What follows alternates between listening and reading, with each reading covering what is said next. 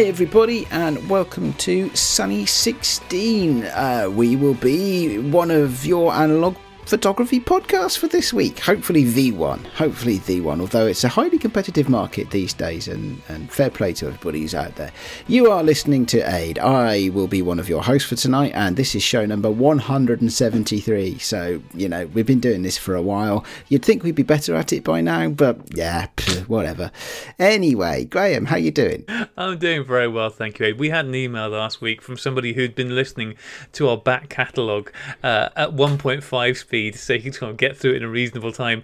And he said it's quite jarring when he got to the most recent episode and listened to it at normal speed, and we sounded sort of either a bit drunk or just plain tired. And I think when he comes to the beginning of this issue, he's going to be trying to figure out which one of the two you are this week: drunk, tired, or a little bit of a column A and column B. Well, given that the thing I have in my big mug beside me is a cup of tea today, then let's let the listeners make their own decisions, shall we? Enriched tea, maybe. No, sadly not. No. It is merely a cup of tea. Oh, sad face.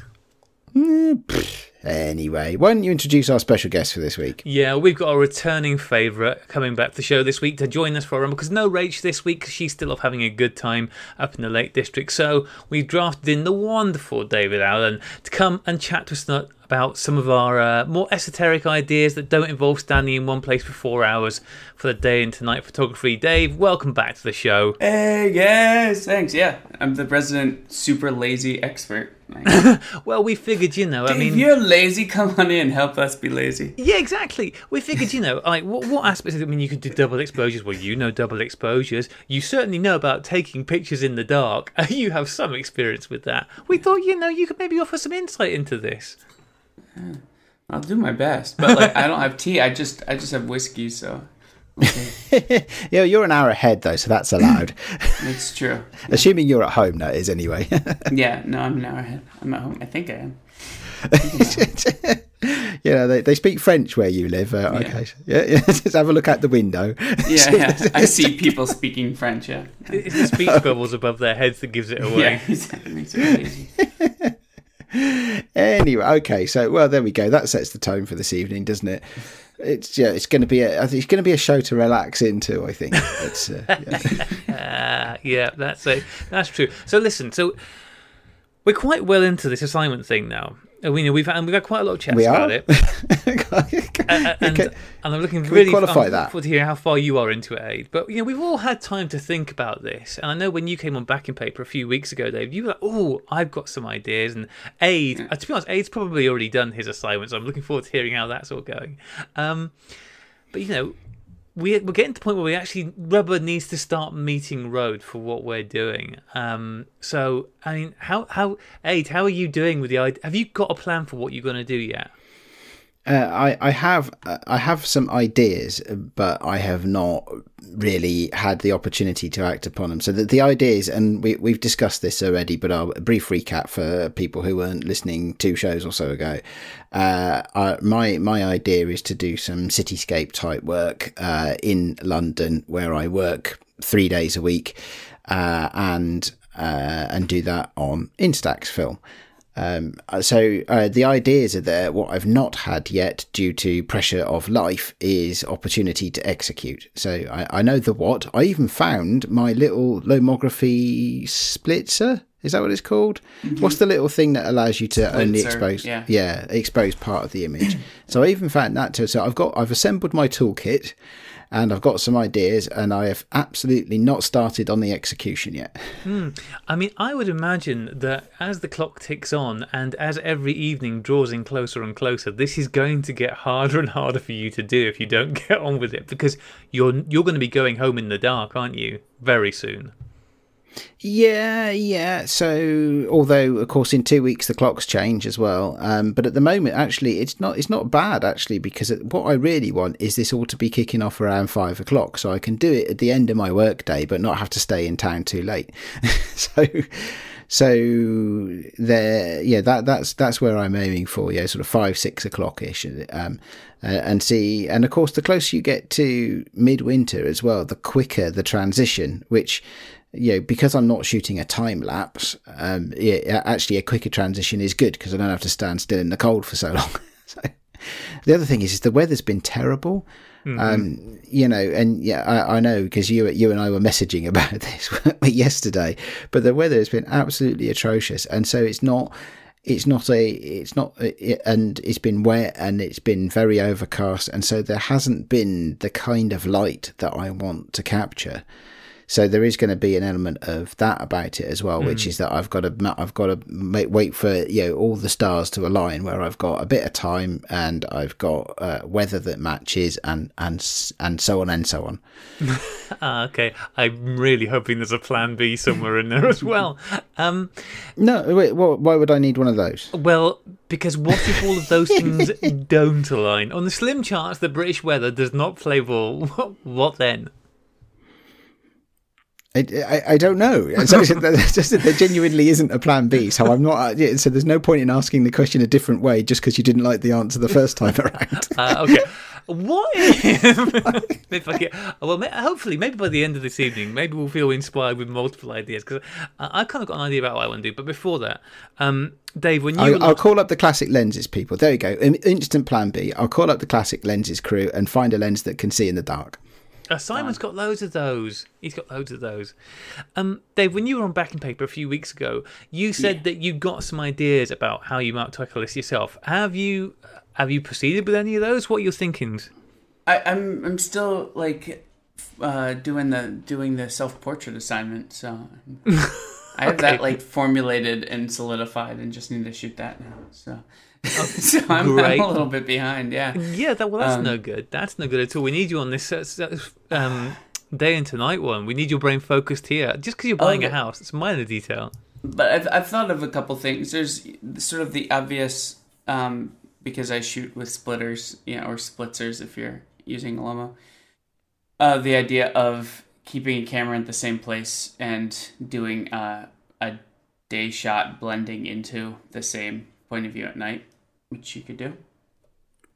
Yes, that's definitely one of the things that I want to try. Yes. Yeah, and so I've thought about that. Then we were talking about doing like a night for day, or a day for night idea where you make a shot look like it's in the middle of the night during the middle of the day, which was just sort of a cute, it's something that they do in film all the time. And the other thing I was thinking is I've been playing with trichromies a bit recently. Mm-hmm. I don't know if you guys know that. Explain what it is. Yeah, I'll explain. So you use black and white film to make a color photo by usually having 3 black and white shots of the same thing. One with a red filter in front of the lens, one with a green filter in front of the lens, and one, shockingly, with a blue filter in front of the lens, right? And those 3 color filters, of course, sort of encode the color profile of the scene, and then you can reassemble them to make a color image. And so the fun thing about that is when light is moving, so say you have clouds moving in the scene, right? Well, every time you change your lens and all that, it takes time, and the clouds move. So then you get this cool rainbow separation in the clouds, which makes it just really psychedelic and trippy. But it might be fun to do something like that with a sunset, where you actually wait and shoot each color at different intervals, and then assemble a color photo. Yeah, how do you put the pictures together once you take them? Because you make it sound very simple. You just take essentially 3 photos of the same scene with different filters on. What do you then have to do with them to make them into a color image? On your computer, you have to... The easier way on the computer is to just use them as your 3 color layers in Photoshop or something, right? Because in Photoshop you can separate an image into RGB, and you can actually just do it that way. And then you have to align them, which is annoying. And then it can be annoying. And then in the darkroom you have to print it in black and white to have a reference, and then make sure you're projecting in the same place, and then play with your color filters to expose your color paper with each individual thing that's lined up. Yeah, it's really a pain in the butt. It's not worth doing. I feel like I'm being a real idiot here, as per usual, but I'm still not fully understanding how. Because I mean, as you said, let's talk about Photoshop because that's the most likely path. Yeah. How does black and white become color? That's the bit I'm just struggling with. How I know you're saying about using it to inform the different, but I don't. Yeah. So okay. Well, this is how we think of color filters. This is everyone gather around, kids. Let me tell you. Here's how we think of color filters. When you put a red filter on, right? It quote ups contrast usually for people because you'll have like a lot of green in a scene, right? Anything red with a red filter just will look white to a black and white sensor or black and white film. Mm-hmm. So you think anything red is going to stay sort of white because that's what you're metering for. And then anything green or blue is going to get really dark, right? Mm-hmm. And so when you think about that, you go, oh, with a red filter, everything red gets brighter, right? And so you go, oh, it's encoding where there's red. That's all it's doing. If it's darker where it's green or blue, it's because it's mostly registering where red is. Yeah. And so then it's the same exact thing with the green and blue filter. It's telling you where blue is. And the green filter's telling you where green is. And so that's, if you separate in Photoshop a color photo into its RGB channels, it'll look very similar to those three negatives because that's essentially what it is. It's like, just show me where red is in this color photo. And but of course some other colors will get through, but the denser the filter, the more realistic the color will be. Yeah. Oh, that's really cool. Is it fairly straightforward to have a go at doing that? I found it really straightforward. Yeah. Are there any films it works better with than others? I first tried it because they're the FP4 party. Yeah. Which is sort of that the on Twitter people shoot FP4 and post, and then there's winners for bragging rights. So everyone's doing that, and we had made a joke at former FP4 party. Someone mentioned trichromies to do color, and I sort of held on to that. So when the next one came around, I did it really for the first time for an FP4 party because I thought it'd be fun to try to win like a black and white photography contest or whatever with a color photo. so but yeah, I found it pretty straightforward. It was. Oh, that's cool. That sounds like a technique that's well worth having a go at. I mean, I know when you did it with pictures of your family, right? I think. I did some with my daughter. I did it once in a actual sort of shoot. Oh, the disposable. You remember the disposable shoot where I shot people in like trash with disposable cameras? Mm-hmm. During that photo shoot, I did a trichromie on large format really quick, and I only did one. I only had time to do one, which is really sort of cool. I'll send that to you guys. Which is fun because her arms are in different positions and it's just her face that's lined up because obviously you can't have a model stand perfectly still, but it becomes this really cool, like psychedelic, I don't know, whatever thing. It worked really well. And then I recently did a bichromie, just a 2-color, like a red and blue thing for a portrait of an artist in Philadelphia and friend over there, which is really, so it's really fun to play with. You should play with it. You should do it. That does sound. I suppose it's easier to do a certain subject matter because you can just, if things aren't moving, it's easier to just click 3 shots. Or I suppose if you had one of the sort of semi-modern SLRs, you could stick it on burst mode and fire off 3 shots in quick succession. That could work quite well, maybe. But you'd have to change your filter. Yeah, good point. Don't. Yeah. Okay. Yeah, I like that idea. And as you said, working with a sunset with the different clouds moving, that could be really nice. Because I mean, the sunset. I asked my boys when they were up at the weekend, said, what ideas could you come up with? And the first thing that my oldest suggested was, a sunset, just as the sun was dipping. Oh God, yeah, that's. Wow, I can't believe that has not actually been floated at some point. Just a real simple picture of a sun going down the horizon, because that's the most perfect literal description. See, we've been trying too hard, haven't we? Yeah. That's what we're saying. Trying to think it through, trying too hard.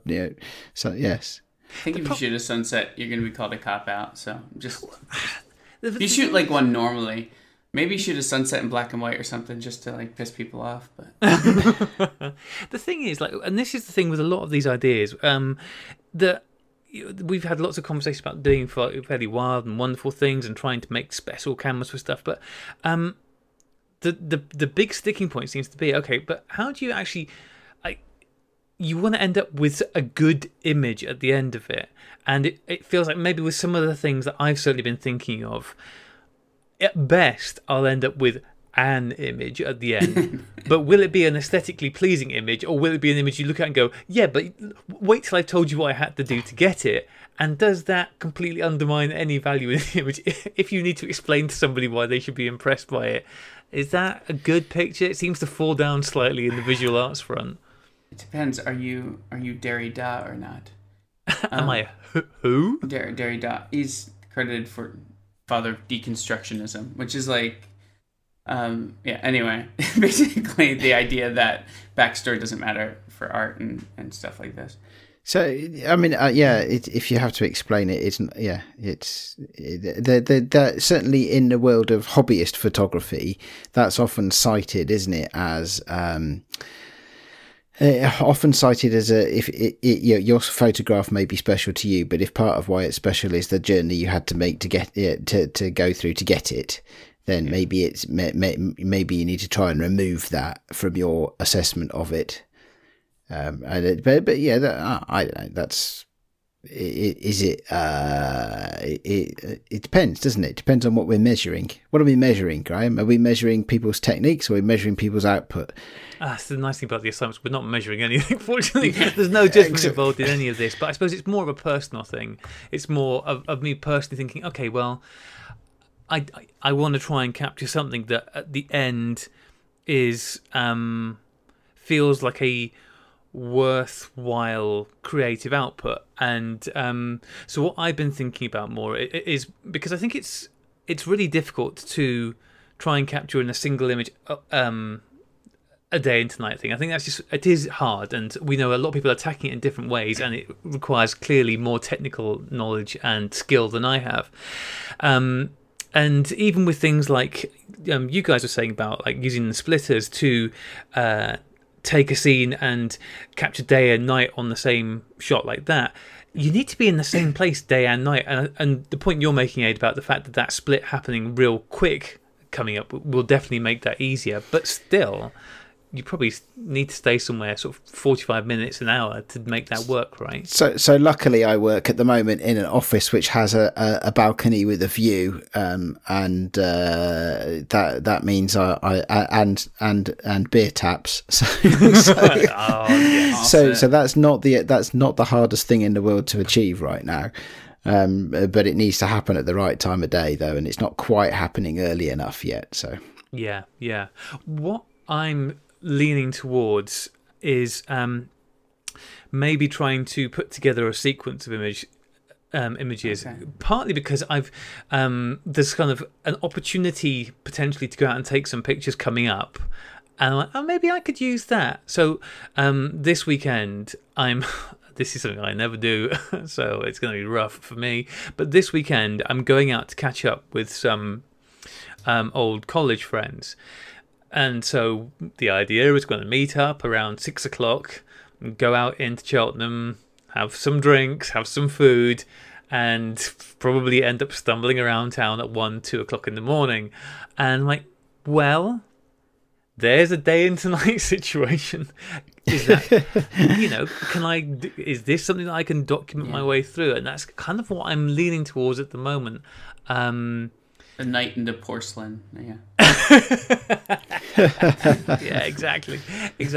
But I thought, I'm trying to think about the logistics of that. I'm thinking, okay, right, well, one, what kind of camera do I need? Am I going to take to do this? Because, as I say, I'm going out, and so it needs to be something small and easily. Come on, it doesn't have to be small. Well, I mean, it kind of does. It kind of does. Okay, fine. Continue. Sorry. Because I don't have a big man bag or anything like that to carry stuff around in, and it's just when I so I'm thinking probably take a point and shoot to do this. And then I'm thinking, okay, well, what kind of film? I go, black and white, color. With color, it's easier to capture sometimes the mood of, partying at night. But on the other hand, black and white is quite good for abstraction, and that might be quite good when you're trying to run a whole series through. Having the abstraction of black and white might put a bit of distance between it, and I don't know. What do you guys think? You should. There's people in the double exposure world. Like, what people really want to see is like pretty things on top of other pretty things, right? That's all they care about. So the accounts that like share on Instagram for double exposures, it's just like pretty people's faces over pretty flowers and stuff. And I've been thinking about, I think people have done it before. I think I've seen images, but I've been thinking about that kind of thing though, where except with red scale. So everyone loves neon on people's faces. Like, that's the thing. Right? Everyone loves neon on people's faces. Yeah, no, seriously. The thing is, buy some Cinestill 800 and shoot any arbitrary neon sign on your pretty friend's face, and you're like an amazing double exposure photographer. Like, that's the thing right now, right? But I was thinking, like, it'd be fun to do that with where you red scale the film and shoot you shoot like neon things or the things you're going to put over pretty people's faces in red scale. Yeah. And then you turn it around and then you normal scale the film and then shoot the roll normally. So then it's a double exposure where one of the exposures is red scale and one's not. Yeah. And it might be fun to do a night like that, sort of that way, where you superimpose like a crazy abstract night with like day shots too, maybe. Yeah, I mean, I did think about that, about maybe just shooting the entire roll at night and then shooting it again during the day, because I'm planning to go and catch up with a friend during the day on Sunday, and so I could sort of maybe even visit some of the scenes again. Obviously not trying to capture the exact same pictures, but I mean, have you got any good tips? Because you do a lot of double exposure stuff. I know you do a lot with masks and stuff, but just general advice for double exposures. What's a good way of trying to not end up with CAC? Yeah, gosh. So with stuff like that, like it's like a film swap where if you're doing a point and shoot, a lot of times the problem is you can't choose how it's loaded, which really stinks. Because what you should do, it's easier to use like your typical 35mm SLR. Yeah. Make sure the advanced lever is like a full click, because sometimes you do that half click trying to get that extra frame. Yeah. And so make sure it's advanced a full click when you load. That way you know how it's going to advance. And then mark the first frame, draw it on the film. So, I mean, maybe you've done this before, but listeners who've never done a film swap or this kind of thing before, drawing with permanent marker where your first frame is pretty... is a big deal, because otherwise it's just, you can have really offset stuff. And I think with point and shoots that makes it really hard, because just sort of throwing caution to the wind as far as how they line up. Yeah, especially as I was thinking about taking the Mew, and the Mew is an auto loader, so that's even more of like, it may or may not grab the film and drag as much as it wants it. Or you could assemble them in the darkroom. Do you darkroom print, Graham? You are. I am kind of set up. I'm going to be doing some darkroom printing next week. It's exciting. But okay, so that's a good. And I suppose it would matter whether you're doing this, whether you're red scaling it the first time and doing it the other way. The film leader is still going to be the film leader, because you'd wind it back into it. You're not talking about like with 120 film, which is what I'm now calling it. It's new revolution. I think you've missed some M's off the end of that. It's so mark it off, and I guess obviously make like a corresponding mark on your camera so you know where it's lining up, and so and then you do have to recut the leader, so you need to like eat a couple frames. So you do like the normal color first and advance like a few frames, then mark it off. Then you'd cut a new leader when you red scale it, because it would be on the opposite, because you're flipping it. So then the leader's going to be on the wrong side. Yeah, so then you have to cut a new leader, and so you just had to give yourself enough leader the first time around, so that way you can advance to the, you can manually roll it to the same spot. Yeah, but when you flip it back the other way, you're going to need to re-roll it, though, aren't you? So you have to have just re-roll it once, yeah. But then the mark won't line up because the mark's at the other end then. Well, you can still see it. No, you can flip it, like, at the canister, like in your changing bag, right? Like, pull it out. Yeah, I suppose so. Yeah. Okay. Yeah, it's all sounding a pain in the butt. It's not like easy. Wait, I was supposed to be the lazy expert. Never mind. Yeah. Come on, Dave. Yeah, this is all sounding a bit like too much like hard work for me. This conversation is not going the direction I wanted it to go in. All right. Well, red scale and flipping aside again. Let's pull it back towards things that are easy. Well, no, not dark room, not even dark. I want these to be things that people who want a more hassle-free approach. So, but I like the idea of going out and doing double exposure. So even if we're just talking about double exposing without flipping the film, etc., etc. Yeah. Other good tips for double exposing, especially if you're shooting the first roll at night. How do you avoid blowing out everything you've taken at night completely when you're then shooting in the daytime? Yeah, I mean that's a problem people just have with night photography in general, isn't it? Like, I mean, a good dumb person's rule of thumb is underexpose like 2 stops at night, right? Because it's supposed to be dark, and unless you're like metering on a street light, your camera's going to tell you to boost it way more than it should be. So, I mean, really, you want to underexpose maybe, 3 stops at night. Because you can think about it like pre-flashing too. Another thing I should mention. I'm getting very meandering today. I don't know what's going on. It's actually it's the whiskey. No, it's not enough whiskey. So when you do a double exposure and one is predominantly darker, it's better to do that shot first than second. Okay, because reciprocity failure will have it. So if you're shooting, like if you're putting leaves into someone's silhouette, let's say, you should shoot the silhouette first and the leaves second. Because then the person will appear as a better silhouette. So first of all, shoot the night first. That's the first tip. And you might think it's the same if you do it in either direction, but it's not. Mumble something about reciprocity failure and blah blah blah. But the other thing is just don't be afraid to underexpose, up to 3 stops from what your meter's telling you for the night shots, because the light things are going to punch through. But And then what about metering the following day when you're shooting the day stuff? I'm guessing you still want to underexpose for that as well. Well, yeah, a stop, yeah. I mean, it depends. Like, it depends on the scene, right? Because if you did a bunch of shots at night where you realize you're gonna frame the day shot with like a dark street with like light posts on the sides, right? Say you're doing something like that. So you underexpose it, 2-3 stops to make sure that you don't blow out those lights that are gonna frame your next one. And then during the day, you find a scene where on the outside the scene is just sort of naturally darker.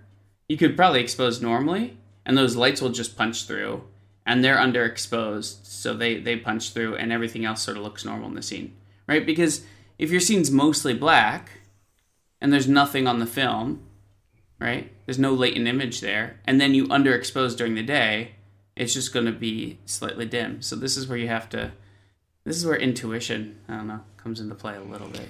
It's all going over my head, boys. I'm sorry.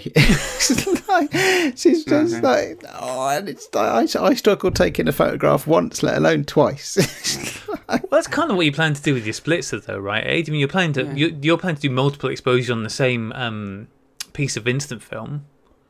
Yes, but only each bit of it exposed only the once. Yeah, you just meter normally. So well, you don't have any choice with the cat. So you all of that stuff that implies that there is some choice over what your camera actually does.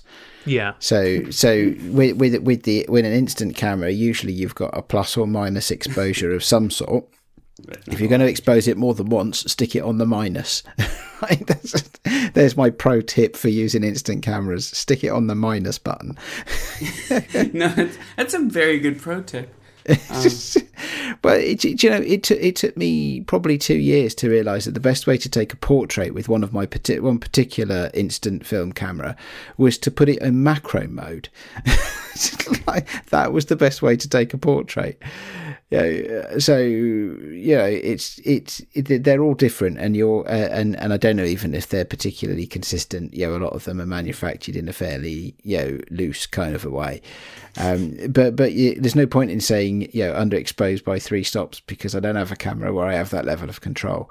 So I think is a question of try and get in. I think it's partly it. I've not used the splitter before, so I'm guessing that the edges of it of the exposed area are feathered somewhat. I mean, it depends on because the plus and minus is controlled by the aperture, and depends on the camera actually. So the plus or minus is usually an aperture change is how they do it, not a shutter speed change. In the lomography ones, in the lomography ones. In the Fuji Instax cameras, they usually have a fixed aperture, and it's usually done on shutter speed. Gotcha. Okay, because if it's a fixed aperture, then the fade's always going to be the same. But if you change the aperture, it'll actually change the feather, how much feather there is. Oh, I see what you mean. Yes, because on a wider aperture, it'll feather more. Yep, exactly. Yeah, okay, yes. See, there's another good pro tip. Thank you very much. Yeah. So I don't think the camera that I've got that the splitzer will work on is my Instax Square, Lomo Instant Square. Yeah. And that one actually does have 2 apertures, but there is no way of controlling which one gets used. Brilliant. So I want to say it's something like 12 and 16 or something like that. I don't know. I can't remember exactly. I'm sure I've got it written down somewhere, but I can't remember exactly. It's not going to be a ton of feather though. I mean, because it's not. You have a pretty wide depth of field in those cameras, so as you know, so it's not like you get a ton of feather between the two. Yeah, so I think we'll probably So where it's just going to be trial and error, I think, in part. But that's okay. Trial and error can be a good thing, can't it? Have you done many night shots with that camera anyway, Aid? No. No, you come to mention it. No, not really. But I know some about how it will behave in different circumstances. Yeah.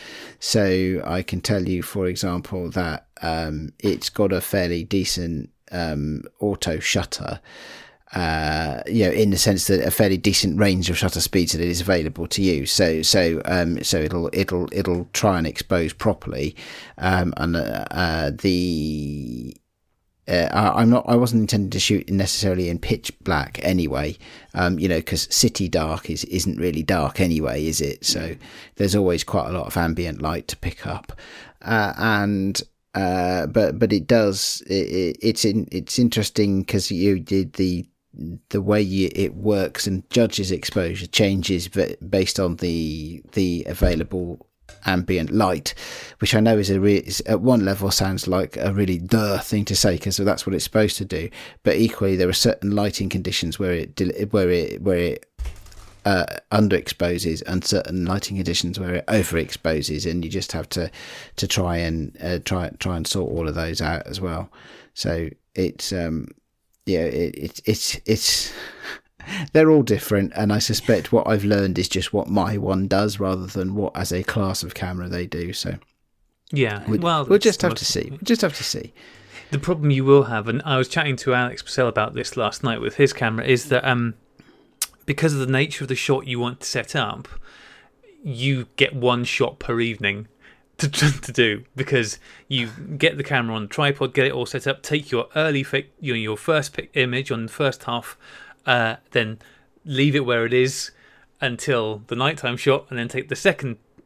So you only get to do that once each evening. So True. True. Which seems to me to be an argument to take more than one camera. Yes. Yeah. This is the problem with all these ones where you're trying to capture an image that has both day and night on the same image. It is that thing of unless you're using something like 4x5 or large format in general, or a camera. Maybe you could do something with your Bronica where you could swap the back out, so at least you can do a couple of frames on it. That gives you more flexibility, but you can't do that with your instant very easily. 4x5 would be great for that. Yeah. It's all up for grabs still, isn't it? Really, that's what I'm hearing. There's a lot of fun and learning and what have you to be done, or something.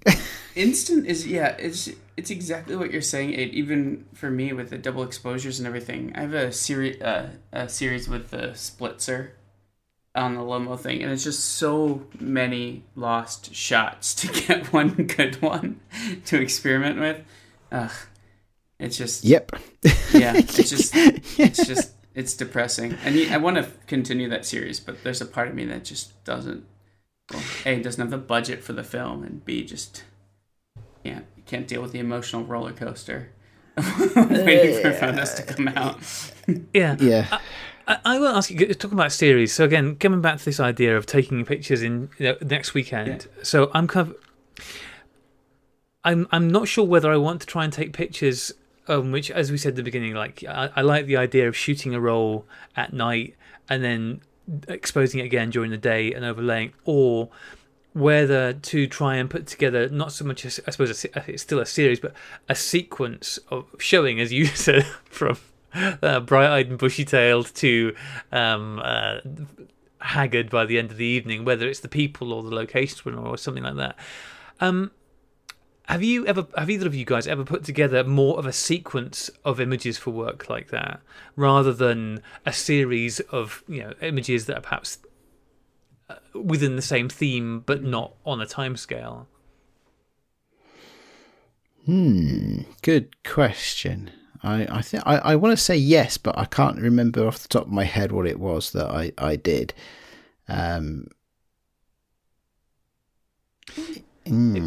Because it feels to me now, I'm going to really annoy myself because I cannot remember the chap's name. But do you remember, Aid, the first exhibition, the first exhibit we met at in Oxford?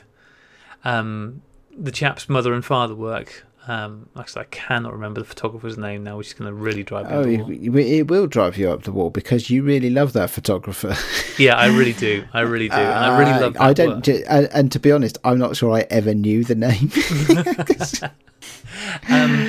I will find it and I'll put it in the show notes. But so that piece of work, which we've talked about in the past, was a series of images that he shot of his mother and father, in their garden at a distance over months and months. And his mother was suffering with Alzheimer's and eventually died. And the thing about that sequence is that individual images didn't necessarily stand out. You wouldn't necessarily put an individual image from that sequence on the wall and go, oh yes, this is a amazing standing on its own picture. Not that there's anything wrong with them, but they were designed to work in the sequence, and the sequence kind of built up this bow wave of emotional energy as it went through, so that at the end the impact was far greater than any one of the individual images could ever have been. So that's interesting though, because part of the power of that was the story behind it, wasn't it? Yeah.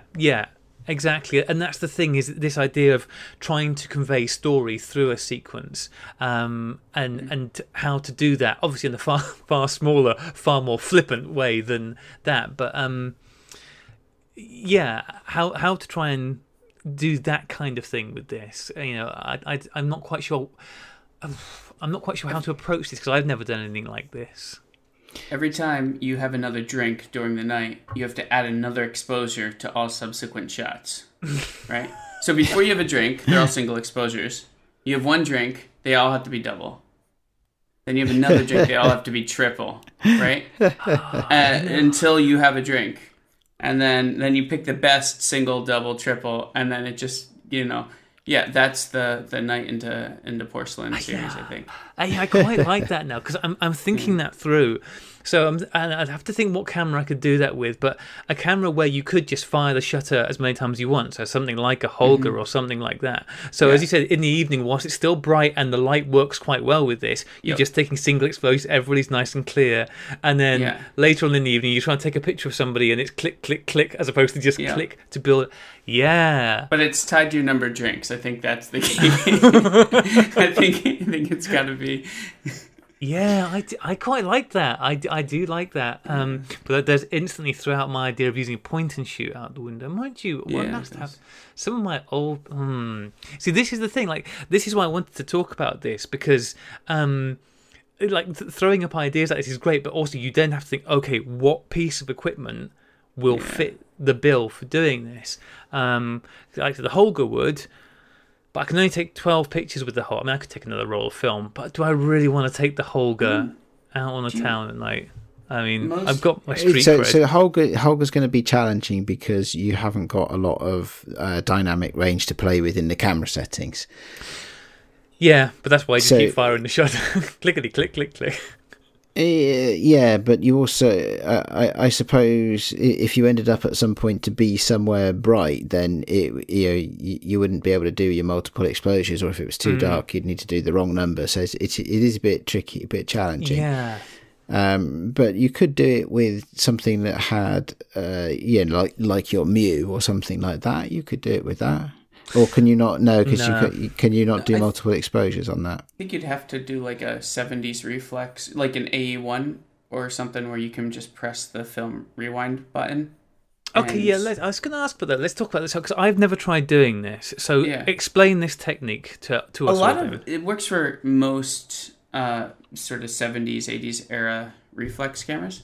So, So what you do is, your little film rewind release button on the bottom. Mm-hmm. You hit that, and then you advance. And what happens is that makes the take-up spool like sort of freewheel during that advance. So then when you quote advance, it doesn't actually advance the film, but it does recharge the shutter. Mm-hmm. So you press a little button, you advance like you would normally, and you actually don't move to the next frame. Yeah, my Nikon 35mm SLRs do it exactly that way. Yeah. So that's just how they achieve it. I think the Bronica is similar, Graham. Yeah, I know you can flip a switch on that, can't you, to double expose? Yeah, there's a switch for double exposures, and then when you wind it on to cock the shutter, then it just doesn't wind the film. It disengages the film mechanism. So you could do it that way. Yeah, because I've got a couple. I've got sort of I was going to say I've got my Olympus OM1, which I'm absolutely not going to take out on a drunken night around the town. But I've got an OM10. I've got an OM10. I could take that. Or I've got I'm trying to think what little small ones I've got. I've got a Pentax M. Which one's the manual one? ME, MX. I've got the fully manual Diddy little Pentax. That's a nice little camera, and I've got a decent 50mm lens on that as well. Yeah, that could work. Again, it's not going to go in my pocket, but that might be the easiest way, mightn't it? That's the only way I can think of getting a double exposure on something that I've got the control on. But I do like that idea a lot. I think that idea has got a lot going for it. If you do that idea where you have a lot of exposures for one photo, right? Because, you're 8 drinks in, so you got to, or, say something weirder like 7. I'm already lying on the floor at 8 drinks in. It's going to be a lot of pictures of the carpet. Okay, so say you're 5 drinks in, right? Which isn't really 2 stops. Just pro tip, just set your ISO dial to the actual ISO of your film times the number of exposures you want to take, and it'll meter correctly. Ah, yeah, good point. Because ISO is linear, so that's the little thing. So now you've had 2 drinks, it's going to be 2. Just, it's 100 speed film, set your dial to 200 so you don't have to think about it. You have another drink, that's 3, set it to 300. Done, sorted. Hang on, okay, now I need to... So, But surely, if you set it to 200, and it's going to give you. Okay, so it's going to give you a faster shutter speed then, because it thinks that, okay, I'm with you now. Yeah. I'm with you. Sorry, my brain was... Yep. No, it's okay. ISO is linear, so it's easy. You multiply your ISO by the number of exposures you want to take, and you get the correct meter reading. Okay, so when we're at 6, then where are we at with the ISO on that one? What, if you're doing 6 exposures? Yeah. What ISO is your film? I don't know. What film should I use? I mean, this like if it's 100 speed film, it's 600 ISO. Right? I should probably start with 100 speed film then, shouldn't I? Yeah, that's what I'm thinking. If it starts brighter, start with something like 100. Every drink you add, So 4 drinks, you're at 400. It depends how much you plan on drinking, because if you're not going to drink that much, maybe 200 speed film. Yeah. I do like this idea. What I like about this is that there's a lot going on here. But it like as ideas go, it is an easy one as long as I can, when I'm 4 or 5 drinks in, remember to do the thing I need to do. But I mean, like worst case scenario, I fail to. It's you still get images out of it. So you need to take some establishing shots as well, though. So before you go, So this is, you were asking about a body of work earlier, or photographing something through time. Where I've done that most is when I've been trying to. When I've been studying sounds like a strong word, doesn't it? Where I have been fooling around with concepts from cinematography. So if you want to capture, if you want to film a scene, you will need more than one shot to film that scene, and there are some standard types of shot that you can use. You often will include at some point in your scene a wide shot. So to give context, you'll often include several mid shots and then at least one close up, for example. I mean, those are all cliches, and you can play with them and be creative and what have you. But you don't always have to have your wide shot as your establishing shot. You could start, if you want to be more intense, you could start off with I don't know, some topless selfies or something like that. If you getting ready for your night out, then you could take a wide shot, establishing shot of the vistas of Cheltenham, for example. Then you could take a shot of your first drink, a close-up shot of your first drink, or something like that. Or somebody else could take a photo of your face just after you've taken your first drink. It'll have to be a double exposure. Yes, yeah.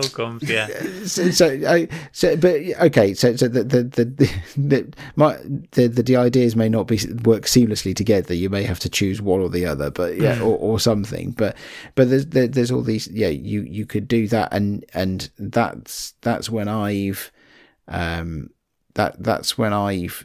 tried to pull to one of the things. That's one of the things I've tried to do in the past, which can be quite good fun, is to try and almost create a storyboard, but do it intentionally, as if you were trying to film a scene, but do it with stills. You just gave me an idea, actually. So having someone else photo you, Graham, for every shot. And so when you have your drink and it's a double exposure, you give the camera to 2 different people, but they don't know it's a double exposure, and you have them both take a photo of you. Mm-hmm. And then you could have something like that where, you're sort of the concept photographer, but you're not actually hitting the shutter. So you're 3 drinks in, someone, 3 different people take a photo of you. You could do something like that. Might be fun to just see your face like shatter, throughout the night. Something. Oh man, yeah, we were talking earlier about the fact that a lot of people just want to see pretty things and how it's quite good to push back against that, but man, that seems like a real hard pushback. An evening of just watching me just basically slip into just it'd be like the picture of Dorian Gray, except we're looking at the picture rather than Dorian Gray. Oh man.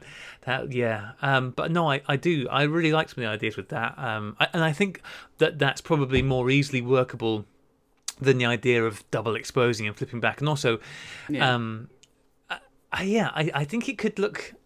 I think it could look fun. I think it's I really like that. With the winding on, do you need to hold the kind of the left hand, the sort of bit you normally use to wind the film back? Do you need to hold that in place to stop it from pulling at all? Yeah, I mean, because it can move a little sometimes. Yeah. So good advice would be to make sure the tension's taken up well. Yeah. Already. Yeah. And then when you advance, just put your thumb on it, so it doesn't move much. Yeah. I do love this because you got your one hand, you got tension that you got your thumb underneath, and you're winding it on, which it's not a difficult thing to do. But 5 drinks in, oh boy, this is like you're tackling the crypt and back there. I mean, you just have to press the rewind button, then you do everything. You don't have to hold that down or anything. Gotcha. Yeah. You just press it in. I like that. All right. Follow-up question to this idea then. What is a good way, if you put together a sequence like this, how do you actually share that with somebody? Because Instagram's no good for that kind of thing. I mean, unless your sequence is 5 shots long, which I suppose you could make a very condensed version. But what's a good way of actually sharing a sequence in a way that can convey what you want with people? I mean, you're putting together a film at the moment, Dave. How does one go about this? I mean, it's interesting that, like you mentioned, film, because it would probably be good also to make a video. If you're going to share it to Instagram, I'd probably just say you should actually make it a video where it's several seconds for each one, and post that to Instagram, right, where they're watching the sequence, or something like that. But yeah, sharing is difficult. You hit on the thing too, where when you work in series, people don't necessarily want individual photos either. So it's sort of a hard thing to do. I mean, Instagram's good with stories for stuff like that too, because people like tapping through. Yeah, Twitter's not great for it because you can only post 4 photos. So that's why a video might be your best bet if you import them all into a video and just have it, each shot. That sounds clever, actually. Yeah, I like that idea. I was trying to think about post processing as well. I mean, so in the sense that we've all been talking about various different ideas, whether it is slicing up Instax prints or whether it's whatever it is that you want to do with film scans and stuff like that. Then we haven't really talked too much about post processing yet. I'm thinking a heavier and heavier vignette as the night goes on, drawing down to a pinhole by the end of the evening. so yeah, absolutely. Vignette as a creative narrative tool. I like it. Might get busy if you go with the multiple exposures, though. Yeah, that's true. There's a lot going on. Yeah, I think black and white would be a lot of fun for that, though. Yeah, I said this is the thing that I've really just been umming and ahhing over it, is because when you're going for a night out, it does feel like colour captures the energy. But as I said earlier, I do like that a bit of abstraction that always comes with black and white, and the fact that we're going with double exposures again just adds another layer. It's going to make it all just look a bit. So nobody says you can't. Nobody says you couldn't do that through post processing. So you could shoot you could shoot color and then progressively desaturate the images as the night goes on. Yeah, I like that idea. The other good thing about color is even if you desaturate them all and turn them all to black and white at the end, you have a little more dynamic range. So it gives you a little more leeway if you've been drinking to make sure you get good shots when you're playing. Yeah, you do need to have film that's got a good dynamic range, I think, don't you? Good latitude as well. Yeah. Gold crumbs, yeah. I mean, the last time I took a camera with these guys, it did not go well. Yeah, you did. So I don't know if you've got any lying around the house, Graham, but try and find some that have got. So try and find some film that has some good latitude. Yeah. Yeah. I mean, I've got some of the Kodak Pro Image 100. That should be pretty good. That should be reasonably forgiving. I'm not sure if I've got any Portrait. I might have some Portrait because again, I know Portrait is got some great bandwidth on it. I'm sure I've got HP5. If you had any Portra 160, I mean that's the slowest Portra goes, and so if you're going to be doing it lots, because the idea that the idea of changing your ISO only works if you've got a camera that can put its automatic exposure up to fairly high ISOs. Yeah. 160 though, you can get, like if it's 16, if your camera goes up to 1600, basically 160 gives you up to 10 drinks of photos. Yeah, by that point, I'm in the hospital and there's plenty of lighting in the hospital. So 160 is a good shout then, right? Because you know that basically any camera should be able to handle you changing the meter. Yeah, okay, so maybe it is going to be a small SLR then. Maybe the OM10 seems like a good idea, particularly because then... it will automate a certain amount of that for me. I don't have to worry about figuring out shutter speeds. It can, as long as I remember to set the ISO each time I jack it up. Yeah, exactly. And maybe right on the back of the camera. Get some tape and right on the back of the camera what I'm doing. That seems like it might be a good idea. I was going to say I can't imagine I'm going to drink heavily because I never drink heavily apart from these once every 2 years occasions where I go out with my friends. And then I remind myself that I cannot drink because I only do it once every 2 years. So, yeah, oh God. The pictures from the morning after will be just me staring at breakfast feeling sick. I don't know how one conveys that in a single image, but because it is you'll know it when you're there. Yeah. Okay, so that's good. So we got you sorted out then, Graham. You know exactly what's going on. Excellent. So you've gone in the course of this conversation, you've gone from having no plan to having a proper plan. Yeah, I know. Well, this is why I very selfishly wanted to have this conversation this evening, because like I said, I had the germ of an idea of when I might tackle it, but the how hadn't really come together. And I really like this. I think.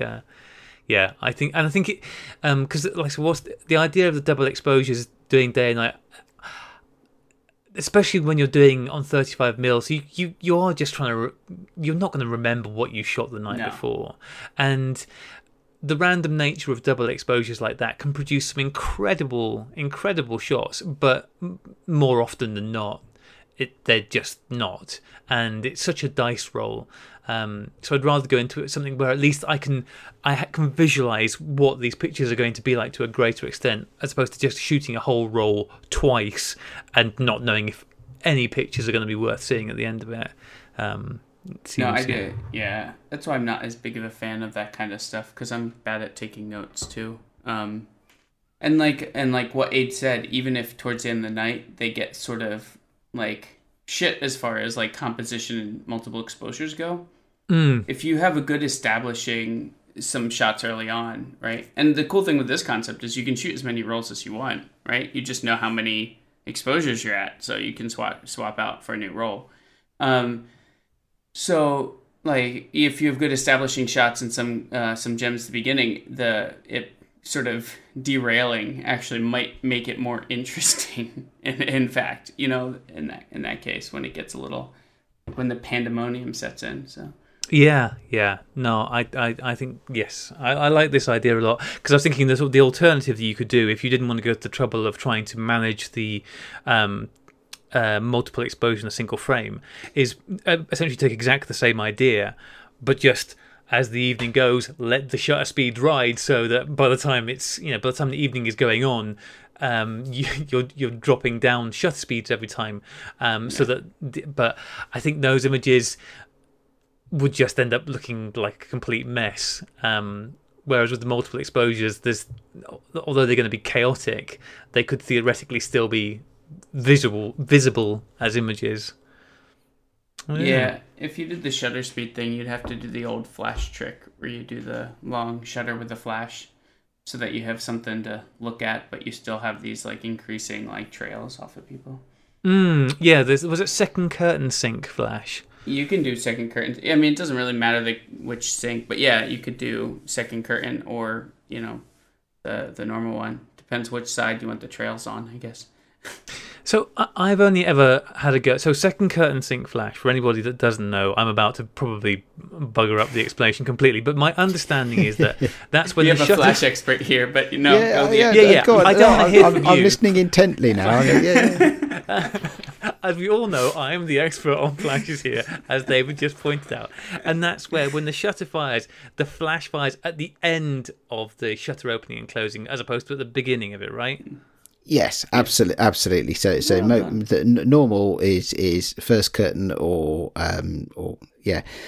front curtain, and what that means is the flash will fire as soon as the shutter is opened, and then the rear curtain or second curtain sync is simply to flash just before it closes. The difference is, if you imagine you are taking a shot of a vehicle moving and you want that whole light trails thing. If you think about what that happens, assuming the vehicle is moving forwards, if you so your ambient exposure will give you the light trails, and it's the flash that gives you the picture of the vehicle itself.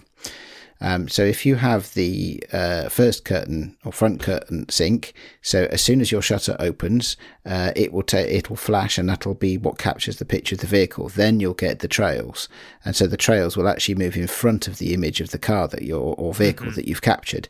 If you want it so that the trails shoot out behind it like some sort of space rocket, you need to have the flash shoot as late as possible so that the vehicle is as far forward as possible and all of your ambient captured light trails are behind it.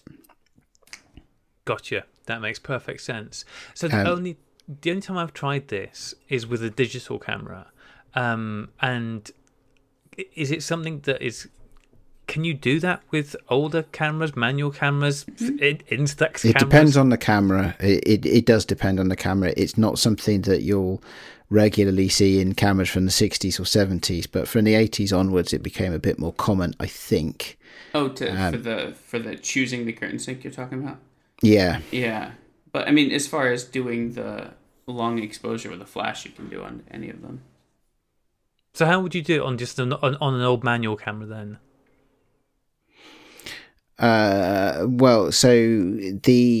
Remembering that the flash will probably, the shutter speed doesn't take account, doesn't impact the exposure for your flash. The flash is only the sensitivity and how bright the light is, basically, and your aperture controls how much of that light gets into the camera and onto the film.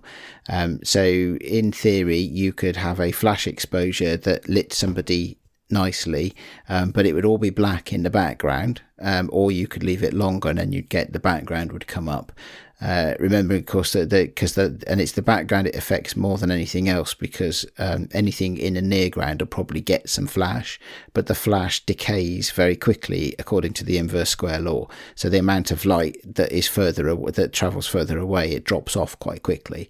So if you are in a pub, let's say, just for the sake of this conversation, because that might be where you end up taking these shots, then the background in your pub will be far more visible if you have a longer shutter. Got you. Okay, I'm with you. Yeah, okay, that sounds like it might be an excessively complicated way of trying to do it. I think my most modern SLRs, the Canon 30E, I think that does actually have a setting for second curtain shutter sync on it, but I'm not going to take that out. I think that might make life more difficult. One of the other things, I guess, not that I think I'm going to tackle this, but another one that I think is something we talked about early on as a possible way of tackling this, and I think is a nice, easy way for people to try and do it, is the idea of doing diptychs and triptychs to capture the day into night thing. Is there anything you guys you look for that makes a diptych work as a complete package as opposed to just two images side by side? Is it a sort of a symmetry? Is it what are you looking for with that kind of thing to make them visually appealing? For me, you have to look at each photo individually and how your eye travels around it, because I think a lot of people, when they create diptychs, they create something like a symmetry that they find visually appealing. Maybe it creates a nice V between the two. Mm-hmm. But maybe the one on the left was actually good because there's like an isolated man on a bench, pretty small. Mm-hmm. But when you put it in a diptych, individually, your instead of there being a V, your gaze travels from the bottom right corner up to that man, and you feel the isolation. Then suddenly, when you move it in a diptych, you travel down that V and up to the right one, and you never see him, and he's lost. Right? Yeah. So it's just like an arbitrary example, but that's something that I think you have to be careful of, because I see it fairly often where you're like, oh, these work together in a in a generic aesthetic way, but the actual power of the individual photos can be lost. Yeah. So I'm always interested in how does your eye travel on the image individually, and think about that, and then look at them together. How does your eye travel? It's going to be different, but is it in a way that is good, bad, or what? So I don't know. That's really interesting. Actually, I like that a lot. I've not thought of it like that before. I mean, I have a few little rules of thumb myself, but that's an interesting way of thinking about it. I think that I maybe have not got such a subtle or mature understanding of the art of diptychs and triptychs, but I have got some cliche techniques. Yes, well, they may not be cliches, but there's so often I prefer to shoot threes rather than two. So I'm more of a triptych kind of a person, and often then the triptych I will shoot each of the individual images in portrait aspect ratio, and collectively they'll still be wider than they are high, but that is something that I personally find aesthetically pleasing, even though it's probably also the most common way of doing it, which is why I say some of my things are cliches, because some of these things, cliches are cliches because they're true, aren't they? Right? They can be very useful. It's how you apply them that is the trick. I've seen there's a couple of technical production things. So you have to allow for the gap if you can. It's far easier to shoot a triptych as one frame and then slice it than it is to shoot it as 3 frames.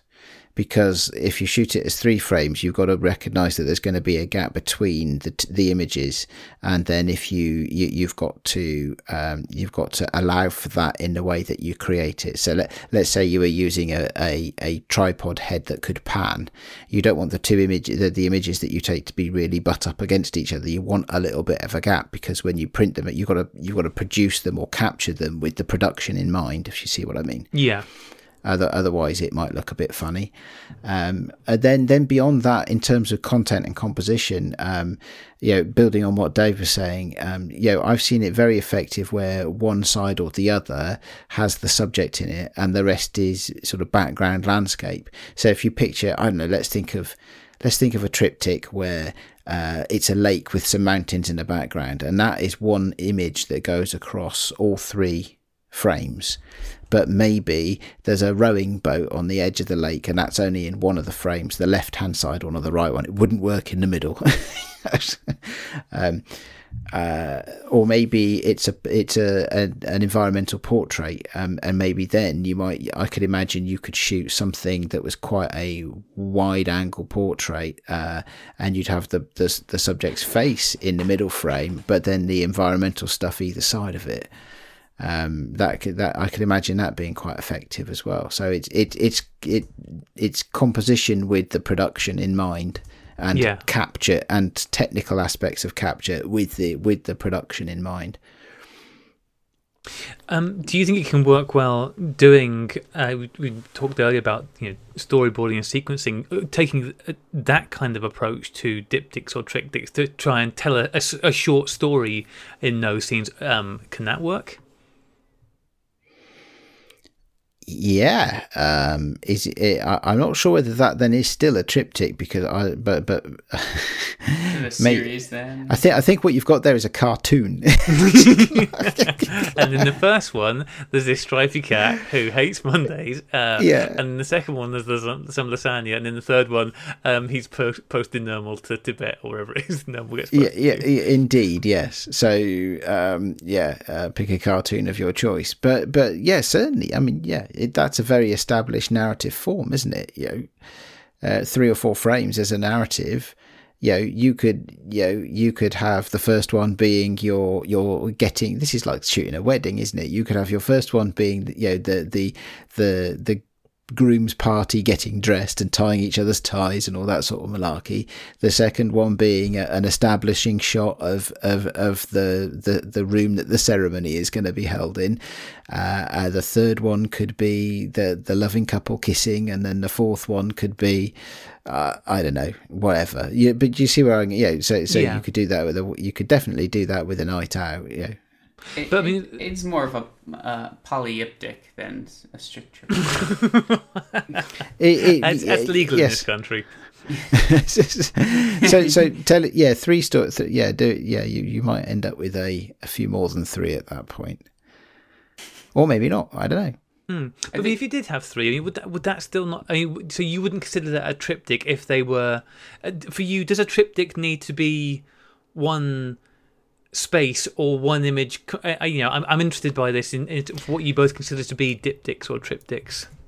So I don't know, but that's what I've always thought. I've just quickly Googled it, and it says a picture or relief carving on 3 panels. Yeah. There we go. So it says although that says a triptych typically hinged together vertically and used as an altarpiece. So that's kind. So that's the historical definition of a triptych as a religious artifact. I think if you're going to always display them together in the same way, like you would sell them together, like a triptych you would sell together, you wouldn't sell an individual piece per se. I think that's sort of my rule of thumb, right? Yeah. If they're always going to be displayed together the same way, even if they're in separate frames and not hinged in the old fashion. Yeah, like Russian Orthodox art. Yeah. Yeah. So, but you could do the Russian Orthodox art approach to your night and a day, or day and a night. Actually, that could work conceptually, in the sense that often those kind of historical art pieces do tell a story of revelations. Yeah. So you know, you need really tiny people. You do. You wouldn't, or a really wide angle lens. Yeah, very wide angle. Yeah, really tiny people, and you need a lot of them, and they all need to be doing really naughty stuff in at least one of the images.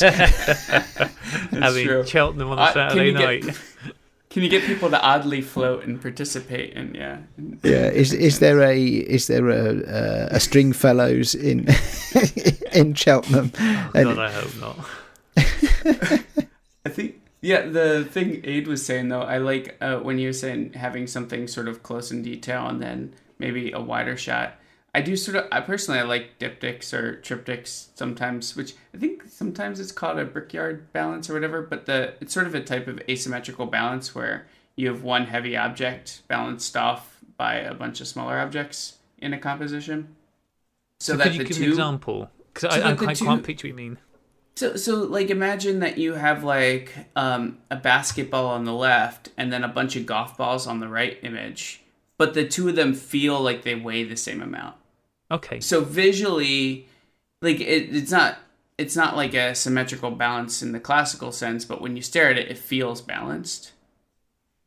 I like yes, because that's playing with the way the brain perceives balance, isn't it? I like that a lot. Yeah. So I like that in these kinds of things, is playing with that kind of balance too. So you could have one burger in one side and like a whole load of vegetables on the other side. Yeah, exactly. And it would still feel heavy on the burger side. So yeah. I imagine or one pint on one side, a pint on one side, and loads of vodka shots on the other. Yeah, and then shots on the other side. Exactly. Now you're thinking. Because everybody sensible starts off with a pint of beer just because they don't want to drink too much straight away. But by the end of the evening, when you're shooting Jaeger bombs, it's. But with your photography, at least in that, you've obtained a balance. Yeah. So, I mean, say for example, somebody was trying to shoot a diptych, not like what I'm playing about going up, but shooting a diptych, maybe trying to capture one scene where they take one picture during the day and one picture in the night of essentially the same scene. Does the idea of that balance, do the different light levels change the weight? I mean, are things going to feel differently weighted? And how does that work with that way? Dark things are heavier. Dark things are heavier. So the heavier something is the darker something is, the think of it as more of a density visually, right? So yeah. I think you'd want more frames at that point, because you'd want to show it as a gradient rather than as just one end and the other end, or show So I think you'd want more than two. More than two. And in some ways, the more you could have, the better. But of course, that then gets a bit problematic, doesn't it? So I like odd numbers. So I could see, depending on the size of these things, and if you were going to shoot, let's say you were going to print them 6x4, and you shot them in a portrait aspect, then you could probably get away with 5 quite easily. Okay, yeah, I'm with you. And with that, you, as Dave was saying is at the beginning, you'd still want to, with that, would you still, I guess you always do, you still want to sort of step back and try and look at how the whole sequence reads from left to right, as well as the individual images within that, right? So there's left to right is an interesting one, because that depends on your culture. But yes, for our culture, typically left to right. Yeah, unless you're a manga photographer, yeah.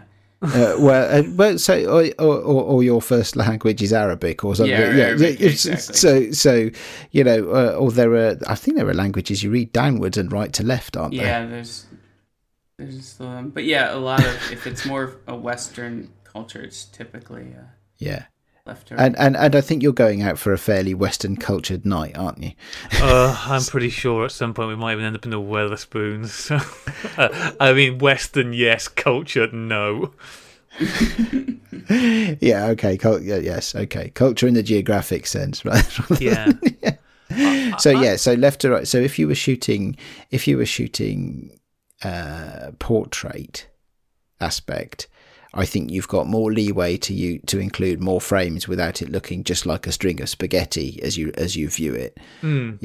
So because if you have them landscape oriented, then probably let's say they're 6x4s. If you shoot 2 of them, you've got 12x4, so that's a 3-to-1 ratio. You shoot 3 of them, you're where are you with that 18x4, which is a 4.5-to-1 ratio. So you're going quite wide quite quickly there. Whereas if you shoot the other way around, when you've got 2, you've only got 8x4.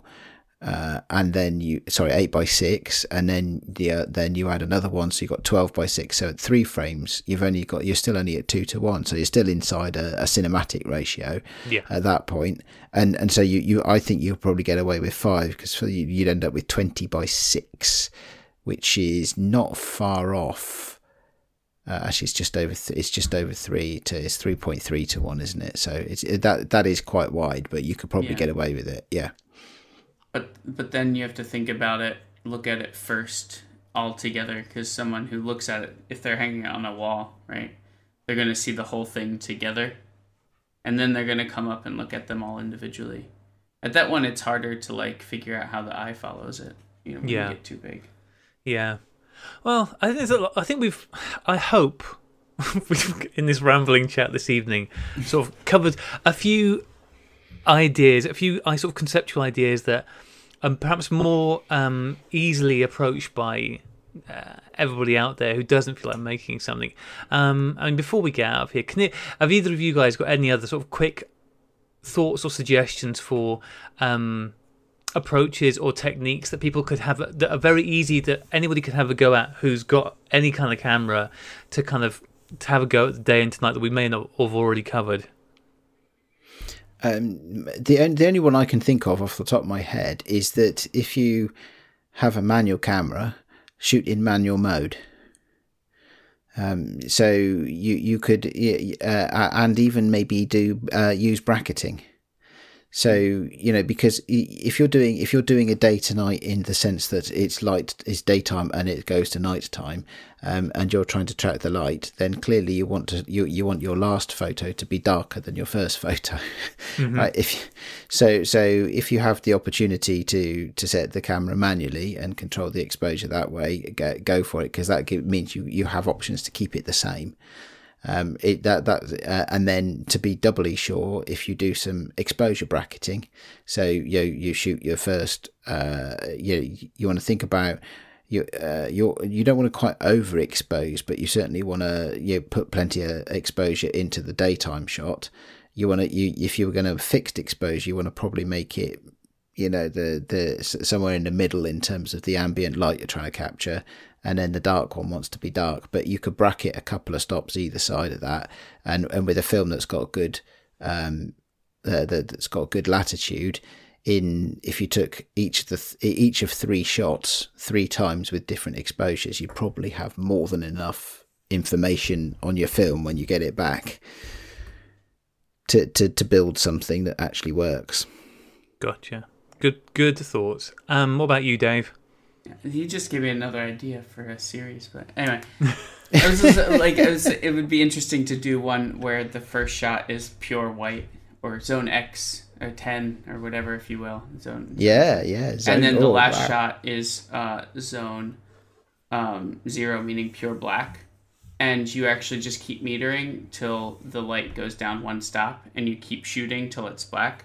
And you actually purposely wait with your meter and never change your camera settings. That's really, I like that. So there's one really well exposed photo in the middle of the series, and then you have the gamut, and you have one photo that's actually just a white, a white print, and one image that's a pure black print.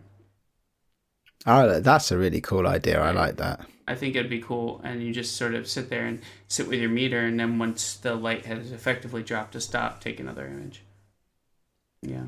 Anyway, I like that. That's a good idea.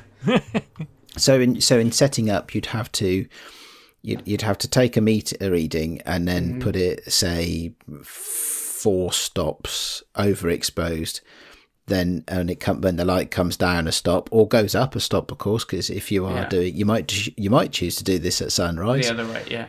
Rather than sunset. I'm a night person, you can tell from my yeah, me too, yeah, totally. But whichever way it is you're traveling, you'd need to let's say you imagine you're going to have 9 images, then you need to your 5th one is the one you want to be properly exposed, isn't it? So you're going to have 4 the wrong way, so you need to take an exposure and then adjust it by 4 stops. And then go through the whole gamut of 9 different stops. Wow. Okay. Yeah. Nice idea. Yeah. Like that. Yeah. I think but that's more of a thing that would be interesting to exhibit, right? In a room where you actually see, a purely black, image and a white image and everything in between. Maybe. Yeah. And were you imagining you'd do that, of a single subject or still on a sort of panoramic view? No, I was thinking that of a single subject, but the panoramic view might be actually really cool, where you turn to be the next, the next section of the vista, and you wait for the stop change, and then you do it. So then you sort of ease into it, and you're well exposed in the center, and you have a weird dark vignetting on one side and black vignette. I think that would be really cool, though. I think you'd want at least a 50mm lens for that, wouldn't you? Yeah. Because if you wouldn't want a wide lens, because you'd end up trying to do 720. Exactly. Yeah, exactly. Let's say you want 120 degrees as your shot. You want a lens that's going to be no more than about. Let me try and make the maths a bit simpler for the time of night and how tired I am. So if you want 9 shots, 120 degrees then would be something like 15 degrees per shot. So you'd want a lens that's quite tight.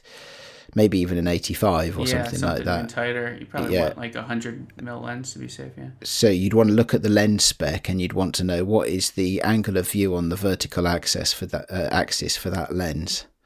So typically a 50mm will give you a diagonal angle of view of about somewhere around 50 degrees.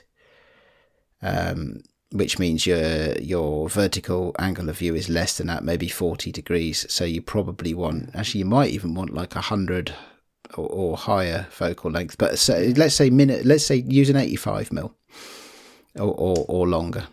There you go. So if your instant camera thing doesn't work, then that's the series you do. I've just remembered that I've just done a whole bunch of late night mental arithmetic with a mathematics professor. It's like Graham explaining flashes to you. It's crazy. I'm really sorry, Dave. Sorry. No, it's okay. I was like pure math, so I drew blobs on whiteboards. I didn't do arithmetic, so don't worry. Was I about right, though? Yeah, I think so. Pretty crap with numbers, so don't worry. You're more of a letters man, yeah. I'm more of a blobs in space, if you saw my research. I drew blobs and danced around. It's more of a performance art. Sounds good. I like it. So that aside, Dave, which I do think sounds like a fantastic project. Oh yeah, sorry. I hope it comes through. Simple concept that somebody could execute on for this. That we any quick, simple ideas that anyone, even if somebody's gone, I've got no idea and no time. What's like the baseline idea? Look, just go and have a go at doing this, and anyone can do it. Shooting night shots. Like I think. Like light painting is always a fun thing that people can play with, and the rule of thumb, right? Your ambient light is controlled by the aperture, and then the ambient light is your shutter speed, and then aperture is how bright what you're painting with is, and so it's actually easier than you think. Set to f/22 to start, or f/16, one of those, and have a go at it and play around. And the other thing is, if you're shooting at night, don't be afraid to go two stops under what your meter says. Because the scene is supposed to be dark, so some people get stressed about that. But you're like, the scene's supposed to be dark; it's not supposed to be grey. Yeah, because your meter or your camera will try to be metering for an average 18% grey. Exactly. And at night time, it's supposed to be darker than that. Exactly. So 2 stops isn't crazy. Even though it might feel like it. Yeah, great. I love the idea of doing some light painting. It's one of those things that you see so much in digital photography, and I don't, with the exception of some of the work Tina Rowe has done with Pinhole, which is she's done some light, but other than that, you just don't really see it being done with analog, because I guess it's one of those things that the reason it's so popular with digital is because every shot's free and you can see instantly whether it was a success or a failure. But I would love to see more of that done with analog. Great. Somebody have a go at doing that as well. I love it. Yeah, someone light paint the sun in the night sky and then call that your day and tonight. Done. Sort of. Yes, that. A child's drawing of a sun in the night sky. I would. Job done. Maybe a child's drawing of a tree next to it just for good measure. And a house with a chimney with smoke coming out of it. This is getting more elaborate. Draw quickly. But I really like that idea. I would love to see that. Yeah. Good stuff.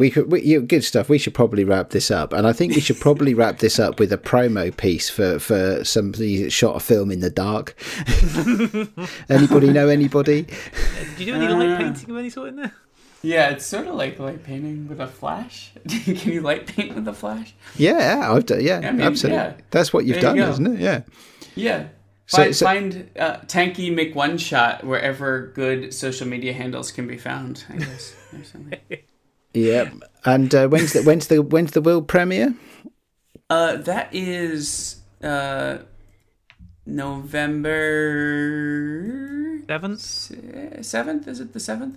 I should know this. I think it sounds like this. Well, let me go to inchanddown.com. I'm not sure actually what that date I made and manage. I'm not sure what date the premiere is because I'm coming to the second showing. So. Oh, okay. So there's a premiere screening at Inverness, November 6th. And then you're doing a photo walk actually in the tunnels themselves on the 7th, aren't you? Yeah, we were talking about doing that if we get enough interest, and then we do a showing December 7th.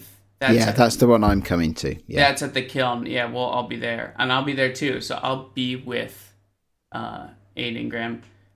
So everyone, look forward to something, and then after that, on the 8th, December 8th, we're showing at the Royal Photographic Society. Are you? Whereabouts? Yeah. You might want to give the city. That might be helpful. In Bristol. Sorry. In Bristol. Yeah. Thank you. Yeah. Right. You stink at promoting this. You really do. Yeah. And then here's the plan. A little update. Now that we're almost like 2 hours in, So if we don't find distribution by December 15th, I'm just going to call it, and I'm going to make it available as video on demand. We're going to make it available as video on demand on Vimeo and through Amazon and maybe iTunes as well, if I can placate the Apple gods who are very ornery with everyone. So. All right, okay. Well, I'm certainly looking forward to seeing it on December the 7th. That's at the Kiln in Worcester in England, yeah. Where the sauce comes from for anybody that likes to drink cocktails. And there literally is actually a big brick factory where they make it. But really? Yeah. Well, yeah, there was when I was a kid anyway, because my dad grew up not far from there. There was an actual sort of Victorian red brick factory where they made Worcester sauce, but it may not be there anymore. It's called Worcestershire sauce. So. Oh yeah, probably yes. Worcester is the name of the town, and Worcestershire is the name of the county, of course. Yeah. Anyway, with all of that said, and thank goodness it was. We have been the Sunny 16 by Worcestershire sauce. Yes, absolutely. Yes, I hope so. As long as it's in a glass mixed in with some tomato juice and some vodka and a stick of celery. Anyway, we have been the Sunny 16 podcast. Dave, it's been great to talk to you. Have you had fun? Yeah, always. Thanks. Excellent. Graham, have you had fun? Oh, I mean, beyond belief. And are you inspired and energized? I am. I'm actually. This evening has, like I said, a purely selfish thing, but I now feel like I'm going into this weekend with an actual plan, and I'm quite excited to see the results, which is always a good way to go into a project. So yeah, I'm feeling real good about that, and I hope that maybe a few other people have been inspired by what we've talked about this evening as well. Fingers crossed. Cool. In which case, then let's close the show before it's too late and all of that energy escapes somewhere. We have been the Sunny 16 podcast. You can get in touch with us on the internet because that's a thing these days. And we have our own website, sunny16podcast.com. You can email Graham at sunny16podcast@gmail.com. And you can find us on social networks where our extended family of participants really helps us look like we're a lot bigger than we really are. If, however, you would like to help us get bigger than we really are today, you could go to coffee.com/sunny16podcast and you could buy us a cup of coffee or tea or beverage of your choice. Thank you ever so much to the listeners who do that, who have done that in the past as a one-off, or who do regular monthly contributions to keep us afloat. It really is so much appreciated, and it enables us to do things that we just couldn't do otherwise. So thank you. That's it. We will play you out now. Actually, Graham's doing the edit this week. Graham, what music are you going to use? Oh, it'll be classic Roger. Okay, we will play you out now with Rachel's band Rocha, whose album Promises I Should Have Kept you can get on iTunes, Spotify, Amazon, Bandcamp. Those are the ones I know. There's probably others as well, but that'll get you started. As always, it has been an honour and a privilege to talk to you all. We'll be back next week. Goodbye. Bye. Bye.